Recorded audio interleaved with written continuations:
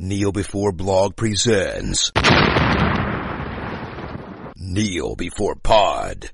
Hello and welcome to Kneel Before Pod interviews. I'm your host Craig, and I recently had the pleasure of talking to Alessandro Miro, the actor who plays Hunter Fosterini in the Prime Video Freevee rom-com Puppy Love. We talk representation, working on a TV show's schedule, and dealing with being cut. Sit back, relax, and enjoy. I'm delighted to be joined on Kneel Before Pod with Alessandro Miro. Hello, welcome. Hi, thank you. Thank you for having me. My pleasure. Easy question to start off with, I guess. How did you get started in your career as an actor? What got you bit by the acting bug and how did you get into it? I've always wanted to be an actor since I can remember, since I was a kid. So I can't fully remember the exact time. It's literally just been the one thing that I've always been sure that that's what I wanted to do. My parents watched a lot of movies when we were kids, so I probably just saw that and was like, that's what I want to do. And so in high school, I started doing plays and stuff like that. And then when I graduated, I went to theater school and then started auditioning for film and TV and started booking a few gigs. And that's how it went. Almost the classic route. You just wanted to do it, started auditioning, and there you are. Yeah. That's usually how it goes, right?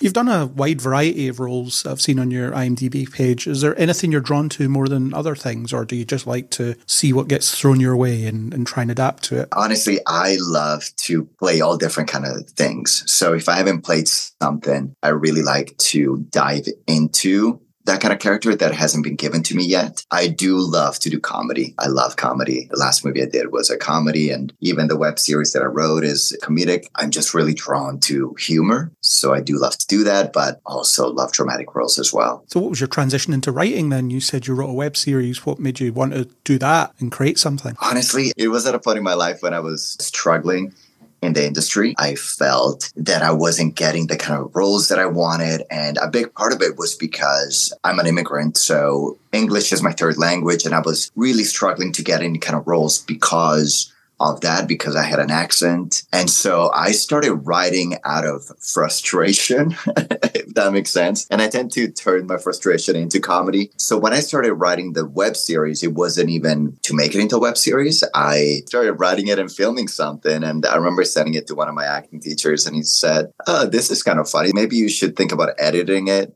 And I was like, okay, because I just sent him this thing. And I was like, I don't know what it is. And so then I started editing it and then kind of realized that there could be a structure to it. And then it formed itself into a web series. So initially it was just me just doing funny things. And then season 2, I started getting other actors involved and writing for them. So it wasn't one of those lockdown projects. I've spoken to a lot of actors that found a second path when they were stuck inside and couldn't do anything. No, this actually happened before the pandemic. It was just me not getting as much work as I wanted and kind of finding humor in that. Try to create your own work. Absolutely.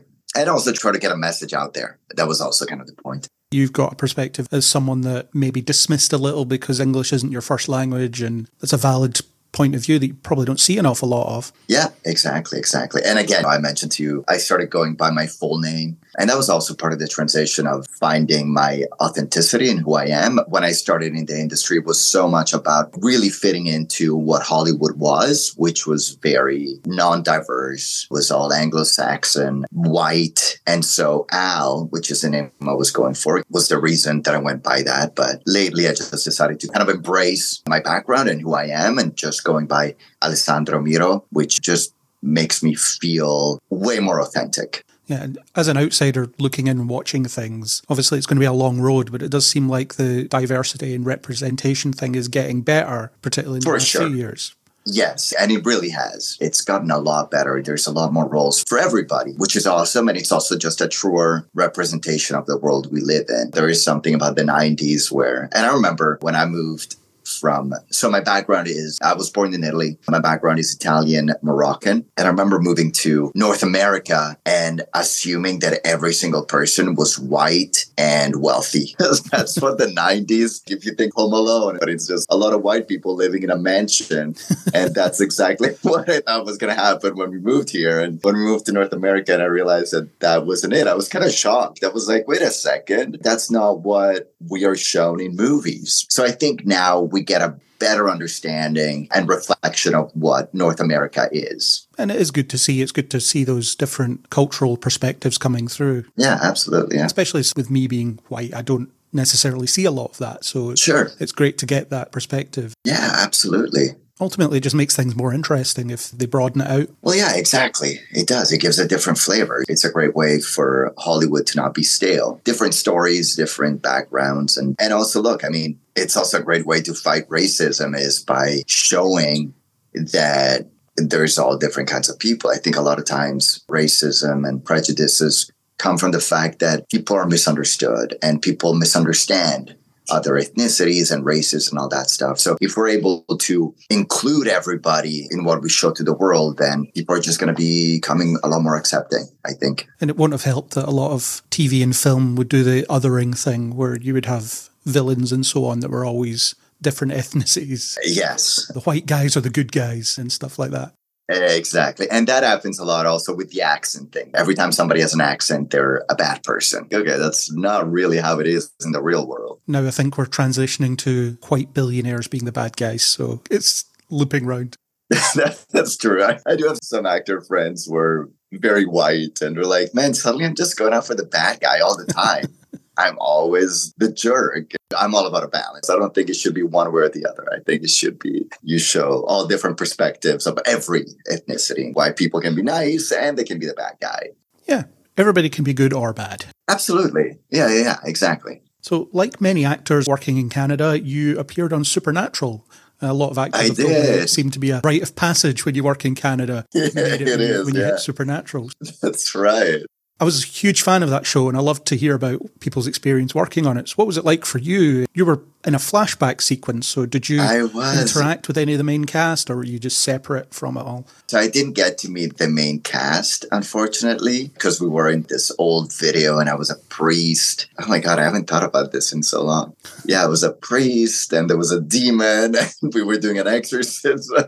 It was super fun. We had a really good time. I remember we filmed it in an old church. And we did the scene where we went down the basement. It was the demon. And it was pretty creepy. Like, it actually was. It felt kind of creepy. And that show is almost a little bit goofy as well. You don't take it so seriously. So everything's a little bit extra. It was actually really fun. This was a while ago. This was one of the first things I did. So it was also a big learning experience for me. I remember doing it and I remember watching it and being like, oh, okay, that's what he looks like. It's funny. You do something and then the first time you see it is when everybody around the world is watching it and there's something very vulnerable about that. You don't get to see it beforehand, right? So you do the work, you let it go, and then it airs on TV and you see it at the same time as everybody. And they're kind of like, maybe I would have done something a little different, but I guess it's too late now. Well, everybody's seen it, so there we go. Guess it must be surreal filming something, not fully knowing if it will even make the final cut of the episode. Oh, yeah. And that's happened to me a few times, that I film stuff and then I watch the episode. That happened to me on Fringe, where I had a bit of a bigger part. I told my family, we're all sitting like watching the episode, and then you literally see me for a split second. And then that's it. And I'm thinking, oh no, they cut the scene. I didn't know how to tell everybody. I was like, shit, I'm not going to be in this. And ever since that, I've not had any viewing parties ever.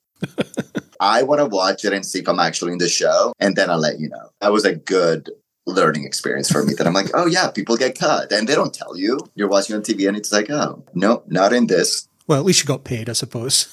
And you get paid and you get the credit. It's all good, but I don't want to see it though. It is a bummer when it's cut. You're kind of like, oh man, that sucks. And you also more recently appeared on The Flash. That was another show I was a fan of. Yeah. What was that like working on? You were thief number 2, according to IMDb. It was. It was also a very quick role, to be honest. And it was also a while ago. That was season 1 or 2. It was a long time ago. And it's actually funny because that's where I met Brent Gustin. And I met him so briefly because I was there just playing team number 2. I will tell you, there was a funny story about that. I did the scene where I broke this glass case. There was jewelry in it. They're like, okay, let's shoot it. They wanted me to take the gun and just swing back and then hit it. But when we were shooting, I didn't realize where the camera guy was. So when I went back, I actually hit the camera guy. Oh, no. Fell. And I was just there for the one day. So I was just mortified that I show up for one day to do this thing and I knock over the camera guy with this expensive camera. But I had no idea he was behind me. They're just like, action. I just went. So that was pretty funny. And yeah, that's where I met Grant super briefly. And I actually reminded him, I told him when we were doing Puppy Love that I was like, I actually met you like years ago when I was playing thief number 2. We just met in the green room because he wasn't in the scene with me, but I met him briefly. So that was kind of cool to then go back and actually work with him again. Yeah, and we'll talk about Puppy Love in a bit. Mm-hmm. Riverdale, that's another one. You made your way around the big Canadian productions. Oh my God, I did. I've actually recently gotten into it, and I really like how insane it actually is. I think it's a really enjoyable nuts TV show. So what was it like working on that and getting into the tone? That was also a very interesting story. So I'd booked Firefly Lane and I was doing that. But when I showed up, they had to do a reshoot. So they booked me for a reshoot. In the meantime, I auditioned for Riverdale. And we had signed on to the reshoot for Firefly Lane. And when I booked Riverdale, the first day was actually the same day as the reshoot of Riverdale. Oh, no. And they tried to make it work, but they couldn't. So I actually lost the part. They had to give it to somebody else because I had to go back to Firefly Lane and the dates didn't work. And I was super bummed out because I think it was going to be a few episodes. And I was like, oh my God, that sucks. But then, and it was still part of, we're like 3 mob people, and they gave it to somebody else. But then on the 3rd episode, somebody else from the mob, something happened. So one of the actors couldn't do it, and they thought of me, so they brought me back. They brought me in for the 1 episode. So I was supposed to do 3 episodes, but I managed to get 1 in, which was nice at least. But I do remember being super bummed out that I wasn't able to do all 3 episodes. It was fun. They're super professional. It was one of the last seasons, and they're just so quick. They get shit done. You show up, they're ready to go. They shoot, they move on. It's pretty quick. A lot of TV works that way, especially when it's later on in the seasons. They know what they're doing. But it was great. It was really fun. Got to work with Charles Melton, which was really cool to see him doing so well on the festival circuit this year. Oh, cool. He's nominated for a Golden Globe now. And he was a super nice guy and really great to work with. So yeah, that was fun. I got to play a mobster, which I don't think I had before. It was a good time. It's interesting you talk about the pace of production of these shows, because with you doing a few of these 20-odd episode season shows, it must be good having done it before to go in and know what they're expecting of you, what pace they're expecting from you. Oh, for sure. You got to be ready. There's no messing around. You go in, you got to get it done. And it's quite different from film, I feel. I think it's a lot quicker and a lot. Just go and do your job, especially if you're kind of jumping in for like 1 or a couple of episodes. They're like, go do your job and nail it. People want to go home. You better do it right because you don't want to be the one holding everybody up. Well, what is it they say on TV? You film maybe like 10 pages a day, and on film it's like 2 or 3 pages a day. Yeah, exactly. Depends on the films now, because now they do make movies way quicker. Well, some. You still have the big blockbusters get months and months, but a lot of the movies are actually made pretty quickly as well these days. They don't get a lot of, especially with the streaming, they're getting so much content out and they do it a lot quicker than they used to. So it's kind of moving into the same pace as TV. Maybe not quite as fast, but it's still pretty fast. Puppy Love then. We'll talk about that. You had a sizable role in that movie. Yeah. Every one of the scenes you appear in, you appear in with Lucy Hale. So what was she like to work with? She's amazing. She's the best. I love Lucy. We had the best time. We had so much fun on that shoot. She's incredibly humble and kind and generous, not just with the actors, but with everybody. She's a gem. She's truly one of those people that you feel lucky that they're number one because they create such a good environment on set. Make everybody feel good, make everybody feel like they're heard and seen and all that. So she's awesome. We had so much fun. She was one of my favorite people that I've worked with. We laughed so hard on that set. And we had a lot of freedom. We could improv a lot. And the directors were just amazing. Nick Fabiano and Richard Allen Reed. They were so much fun to work with. See, that was very different than my experiences on TV shows. This really felt creative and collaborative. We were really all throwing in ideas and they were throwing us ideas on the spot and improvising. And it was the most fun I've ever had on a set, by far. And your character's this eccentric rich guy. What was that like to play? Yeah. You don't seem an awful lot like the character Hunter in the films. I'm really not. Funny, I actually ran into somebody who had seen me in the movie and they're like, oh my God, you're that weird guy in Puppy Love. And then they're like, but this is so weird because you're really nice in real life. It's called acting. I'm not really like that. Hunter is crazy. And I feel like he became crazier as we were shooting. It just became stranger and stranger. But it's really fun, man. Again, I love to play characters that are very different from me. I was basing it a little bit on the Elon Musk kind of vibe because Elon Musk can be kind of strange. I've watched him in some interviews. It's a little bit strange. So I kind of wanted this guy. I was brilliant. He's the CEO of a tech company. So it's kind of like, yeah, this guy's brilliant, but I want to make him that he doesn't understand social interactions. Like he doesn't know how to behave with people. So even when he meets her, he's almost like a robot. I want him almost like a robot. Like he doesn't actually know how to introduce himself and how to talk to somebody like a human being because he's so smart and he's so brilliant. But when it comes to social interactions, he's just clueless. Right. And then as the movie progressive, I wanted him to become wilder. So he starts off very cold and just like a robot. And then by the end of it, especially when he starts drinking and kind of loosening up, it just becomes this child. Then you realize that this brilliant man he's just a child and that he's lost in the world. So it was really fun. And we had so much creative freedom and so many amazing ideas from Nick and Rich, the directors. And yeah, it was a blast, man. It was so fun. It seemed like he'd never experienced reality in any way, so it was just meandering through and just doing whatever he wanted, I suppose. Yeah, exactly. He lives in a different reality than everybody else does and is unaware of what reality is. You know, I do feel like sometimes people that get so rich kind of feel like maybe they lose touch of reality. Not everybody, but some people. And so I wanted to bring that to him. He lives in a different reality. He's almost not even a real person in a way.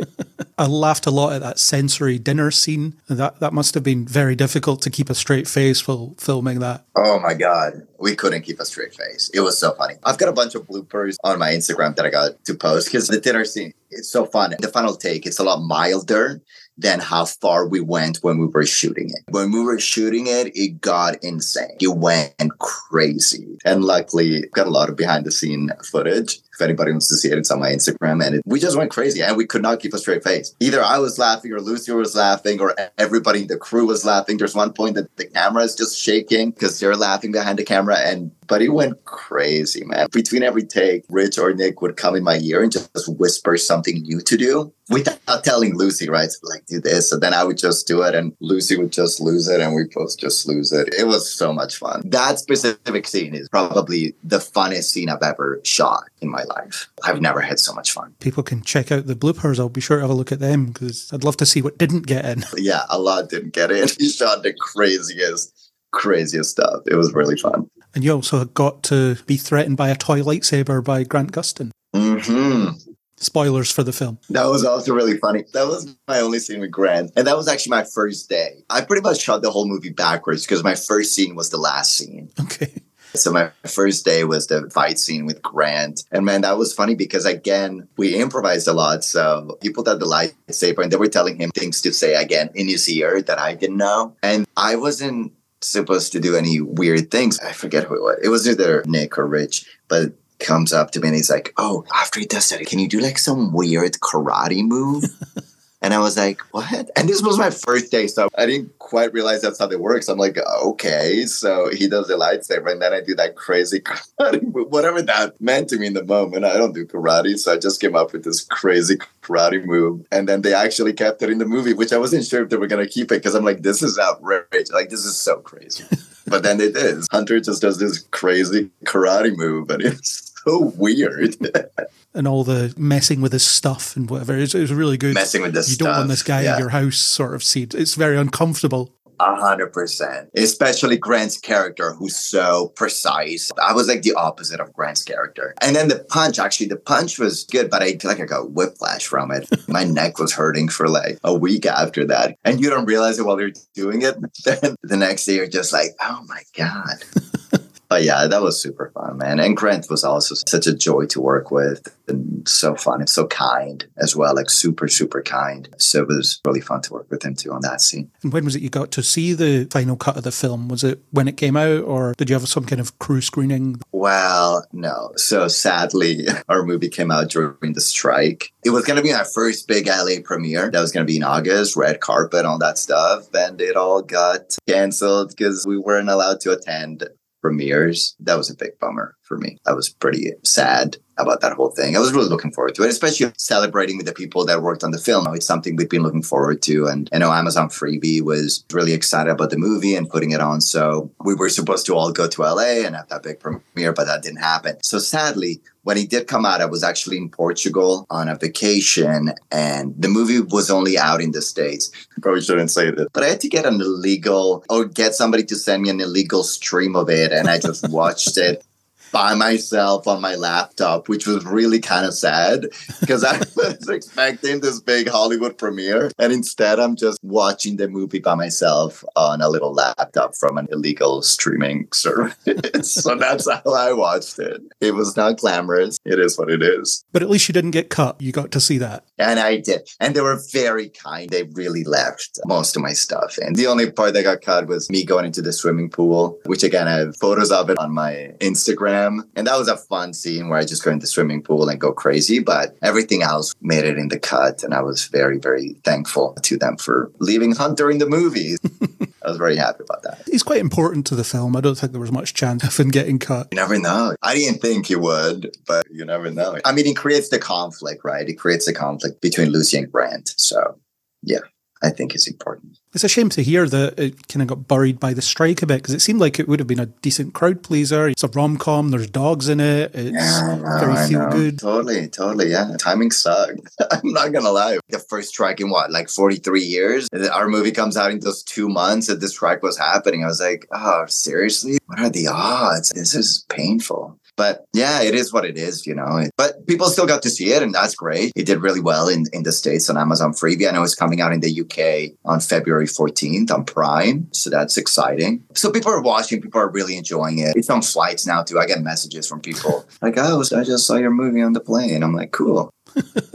I really enjoyed it when I saw it. I gave it a shot because Grant Gustin and Lucy Hale were in it. I like them and other stuff. And then I watched it and I was like, you know what? That was exactly what I wanted to watch right now. It made me feel good. It is. It's super cute. It's funny. Their chemistry is great. They're just really good together. And I actually really like it. I do like rom-coms. Actually, funny enough, I always watch rom-coms on planes. So when people tell me I saw that, I was like, that's actually a movie that I would watch on the plane. I think it's fun. So I'm glad you enjoyed it. I'm glad it made you feel good. That is the point of it. And it's super cute. I definitely did. With rom-coms, I like the good ones. There's a lot of them that are just not very good, but for sure. That was a good one. Yeah, and I like that we kind of went further with the comedy. It is an R rating. It was kind of fun that we just went for it. There's a lot of funny stuff. They didn't keep it PG. There's a lot of funny humor. And everybody in it is so funny. All the actors in it are just really good. Good, man. Well, I'm glad you enjoyed it. It was a surprise for me to see Grant Gustin swearing after years of seeing him on The Flash. For sure, yeah. Kind of a different role for him, but he killed it. He did so good. Was the R rating always the plan? Because I know that sometimes they do different cuts to get different age ratings, and I could see how you could cut it to a PG quite easily, actually.